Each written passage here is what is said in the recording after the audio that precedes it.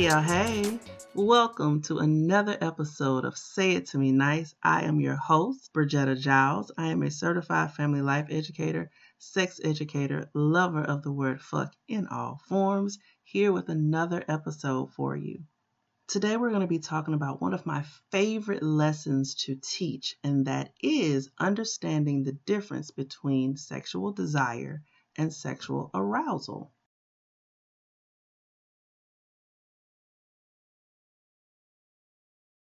But before we get into that, I promised you all periodically that I will come in and tell you how my online dating is going. More important, my sex positive celibacy slash abstinence. I still like how sex positive celibacy sounds over abstinence, but listen, you remember, y'all know what I'm talking about. So I'm going to be honest, the actual not having the sex is not as hard as I thought it would be. So although I went into this with an open mind and really opening myself up to all possibilities, being open to really feeling whatever feelings that I needed to feel in these moments, I did go into this anticipating being insanely horny and that this would be so freaking difficult for me to do. It does help that I am not seeing anyone. I'm not in a relationship. I don't have any prospects. I'm just like super single as humanly fucking possible. But the way that I'm feeling about this journey that I'm taking, I don't think the presence of a partner is going to shift me. And here's why. So this for me isn't just oh, you're not having sex right now thing. This is I am going to remove sex for a period of time from being a part of the equation so that I can concentrate on other things and presenting other parts of myself. What that looks like for me is exploring all different parts of myself. And in doing that, I'm learning a shit ton about myself. The overarching thing that I want to share with you is how I have defined intimacy and sex up until this point does not truly align with how I feel or what I truly feel intimacy and good sex really is. Now, that's not to say that I have not experienced good sex. I honestly have. I always say I have really, really good sex karma. Like, I've had some really great sex partners and sexual experiences. I have found myself in situations and sexual situations that felt really great, felt amazing, but they weren't fulfilling. It felt like, oh, I had the sex, I possibly had the orgasm, and that's it. Now, don't get me wrong, for those stages in my life, that was cool. That's what I wanted in those moments. But in looking back, there was something else that I needed that I wasn't receiving. And in this stage of my life, I feel as though I want to create spaces. Y'all know I love creating a space. I want to create spaces for fulfillment for myself as well as for my partner. So that was something that I've really been considering that in this journey is, okay, I've had great sex before, but now I'm ready for next level shit. And I'm not talking about just positions. I'm really talking about creating a safe space for me to leave that sexual session better than I came. If somebody's listening to this and is like, Bridgetta, you're just talking about sex. You're not talking about getting a fucking PhD or going to church. But I want my sex to feel like that. I want me and my partner to leave our sexual sessions or our intimate sessions or just space with one another that we feel like better people because we had those interactions. That for me is true pleasure. And I, to date, have not experienced that. So that's where I am in my journey. So I want to pose a question to my listeners. When you think about sex, or when you think about your sexual experiences that you have had or that you want to have, do you leave those experiences feeling fulfilled? And if so, what does that mean? How do you define fulfillment for yourself? I'm going to create an Instagram post. And please comment under that Instagram post. It's going to say, what do you want your sex to feel like? Now, obviously, I'm probably not going to be able to use the word sex, but y'all are going to know. If you listen to the podcast, if you rocking with me like you rocking with me, you're going to know what I'm talking about. And if you are new here and you don't know what Instagram I'm talking about, you can find me on Instagram at Say It To Me Nice Podcast. You can find me on Twitter, although I'm not gonna lie to you. I still haven't gotten the hang of Twitter like I probably should, but Twitter handle is at Say It To Me Nice Podcast. You can find me on Clubhouse if you are interested in having me moderate a room about pleasure at Say It To Me Nice. All right, let's talk about online dating. I shared my profile with y'all on TikTok and on Instagram, and people thought it was cute, I got a lot of DMs saying that, oh, it's a really cute, it's not doing too much, it's not overly sexual, which, what the fuck does that even mean? But, I understood what they meant, kind of, sort of. But I shit you not, on Facebook dating, I really haven't been getting any hits. Like, not many likes. And I honestly believe it's my area, possibly. But I hadn't gotten any likes for it. So if you have any tips for me, again, I know I told you all I took this class and I did, for the most part, stuck to the game rules. But if you think that I could benefit from some lessons, by all means, I want to hear from you. I am really trying to up engagement because I honestly am trying to build a community here with y'all. A little pleasure posse, if you will. I'm still working on names. That's probably not going to be it. I mean, I kind of like it. I'm not going to lie. But so with that being said, because I wasn't getting a whole lot of likes or whatnot from Facebook dating, I decided to reactivate my Hinge. Now, I will say for me, Hinge is extremely entertaining. I know a lot of people hate it.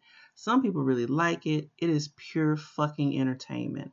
I love to listen to the audio recordings. To me, that's one of the greatest benefits to Hinge is the audio recordings. Number one, I'm a voice person. So I am very much so attracted to somebody with a really sexy voice. So that's not even the entertaining part for me. So if you know anything about Hinge, they give you prompts to answer. And so they give you the option to answer a prompt in either text form or audio form. The entertaining part is when the prompt has absolutely nothing to do with the answer that was given. So I am going to give you an example really quick. So I have pulled up my Hinge and I've pulled up the very first profile that came to. So the prompt is, I'll give you the setup, you guess the punchline. This is my boy's response. This stupid ass app. Man, people are killing me. Your boy is sick of it. He is sick of it. He's like, this stupid ass app. Y'all got me answering these stupid ass prompts and I'm just trying to get some pussy. What the fuck? So yeah, I have now reached the phase of online dating where it is fucking comical. I don't know if y'all follow any of the TikTokers who actually post videos of other people's profiles. I'm not exactly sure if that's legal. And I don't want to put people's picture and video and all of that without their consent. But I will watch those fucking TikToks and laugh my motherfucking ass off because it is hilarious. All right, let's talk about pleasure, shall we? So yes, there is a difference between sexual desire and sexual arousal. Sexual desire is the mental element. It is the wanting to.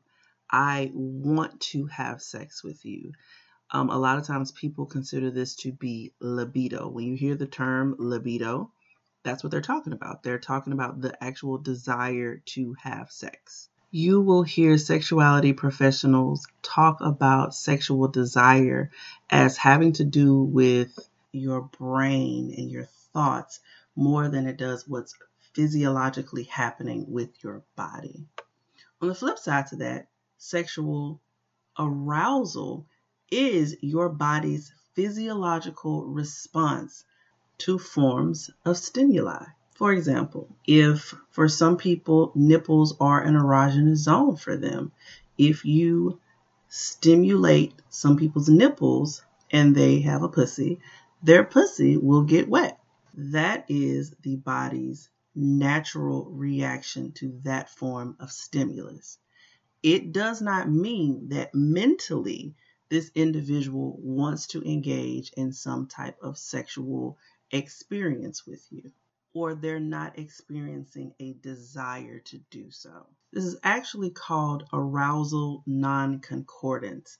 Basically, what that means is one system or the other wasn't invited to the party. So mentally, I want to, but my body is not responding. Or vice versa. My body is responding, but my mental is not there. Now, before you go listening to this, I'm like, oh my God, yes, that's me. My shit is broken. I need you to hear this. The overlap between sexual desire and sexual arousal in people with vulvas is only 10% statistically, meaning only 10% of people with vulvas are experiencing both sexual desire and sexual arousal at the same damn time. All right, so I want to give you all a resource. The statistic that I just gave came from one of my all-time favorite books in this field. If you follow any sexuality educator, influencer, podcaster, coach, therapist, whatever the case may be, I'm sure you have heard or seen this mentioned at least once. It's called Come As You Are, The Surprising New Science That Will Transform Your Sex Life by Dr. Emily Nagoski. I have had this book for a few years now. I purchased it not only for professional use, but for personal use as well. And it is wonderful. It covers anatomy. It covers the differences between desire and arousal, the different types of desire. It really is a great, great resource. I'm going to try my best to put a link in my platforms so that you can find it on Amazon. I have used this book in developing workshops. I have used this book as talking points on this podcast. I have referenced this book in talking with friends and colleagues. I also have the workbook, and I have used concepts and worksheets from the workbook with my one-on-one clients. Highly, highly, highly recommend for personal use as well. So why is all this important? Why do I feel as though it is important on a podcast about pleasure that you understand the difference between sexual desire and sexual arousal? If you are a fan of this podcast and you already know where I'm going with this conversation, say it with me now. Sexual communication is key to sexual satisfaction. That shit is tweetable. That shit is tweetable. If you love me and you love this podcast, I need you to tag me and tweet, since I'm trying to get my Twitter up. Sexual communication is key to sexual satisfaction. Hashtag Say It To Me Nice podcast. So yeah, sexual communication is key to sexual satisfaction. And what that means is the more you know about pleasure, the more you know about your body, you know about the sexual response cycle, which is something we're going to talk about later. The more you know about the differences between desire and arousal, the more you can communicate to your partner. Yes, just because your pussy is wet doesn't mean that you're in this space, in a sexual space mentally. Now pause. I'm not saying that you can't find yourself in consensually sexual spaces if your mind is not there, but your body is. That is completely a decision for you if you are doing it in a way that is comfortable and safe for you, and this is a decision that you're coming to for yourself, then by all means, remember we talked about arousal non-concordance. This is a real thing. So let's talk about some things that impact sexual desire and impact sexual arousal. Pain is very high on the list. If you are experiencing pain, for some people, this will have an impact on the desire to have sex. And I'm not just talking about sexual pain or pain during sex, but I'm also talking about, yes, the age-old tale, headache. And although orgasms can alleviate headaches, let me say that again. It ain't the sex that alleviates the headache. It's the orgasm. I just want to keep saying that because I always get so tired of people saying, oh, sex alleviates headaches. Bitch, it's the orgasm.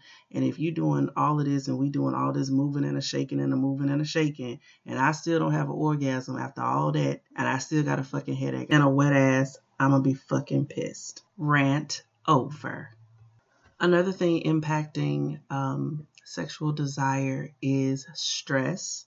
And I want to talk about financial stress because I don't think we talk about the impact of finances on pleasure and desire and arousal and things of that nature. For a lot of people, a lot of women, if we are experiencing financial hardships, we're not in a mental space for sex to think about the sex. We're thinking about getting a bag. We're thinking about being able to pay for groceries. We're thinking about being able to pay for whatever it is that we need to sustain a household or be a contributing part of the household. Another thing that I don't think we talk enough about is trauma. How does trauma impact your desire to have sex? You can have the world's best partner in the world, but if there's some unresolved trauma related to what makes you feel safe in sexual and non-sexual situations, that will have an impact on sexual desire. Ooh, and here's a big one. The health of your relationship with your partner has a big impact on your desire to have sex. If we're not communicating well, if I don't feel safe with you, if my heart doesn't feel safe with you, if my mind doesn't feel safe with you, if my body doesn't feel safe with you as my partner, it's going to be very difficult for me to desire you. If I don't trust you with things that I should be able to trust my partner with, it's going to impact my desire to be sexual with you. And here's the big pink elephant in the room. If sex with your partner is not pleasurable for you, it's going to impact your desire to have sex with your partner. Again, sexual communication is key to sexual satisfaction. Much of what impacts sexual desire also impacts sexual arousal. So I'm not going to go back and repeat all the things that I just said, but I would like to include that some medications, especially when we're talking about antidepressants, specifically SSRIs, will have an impact on desire and arousal. So yeah, I hope that today's message was beneficial to you, that you learned something today that you can implement or have conversations with your partner about. If you don't have a partner, I really, really, really challenge you to pull out a journal or just do some level of self-reflection and think about how you plan on implementing the lessons that you learned from today's episode. So yeah, I really hope that you gained something from today's conversation. If you are partnered, please have a discussion with your partner about the things that you learned in today's episode. If you are not partnered, I challenge you to pull out a journal or do some level of self-reflection about how you plan on implementing or communicating the things that you learned in today's episode.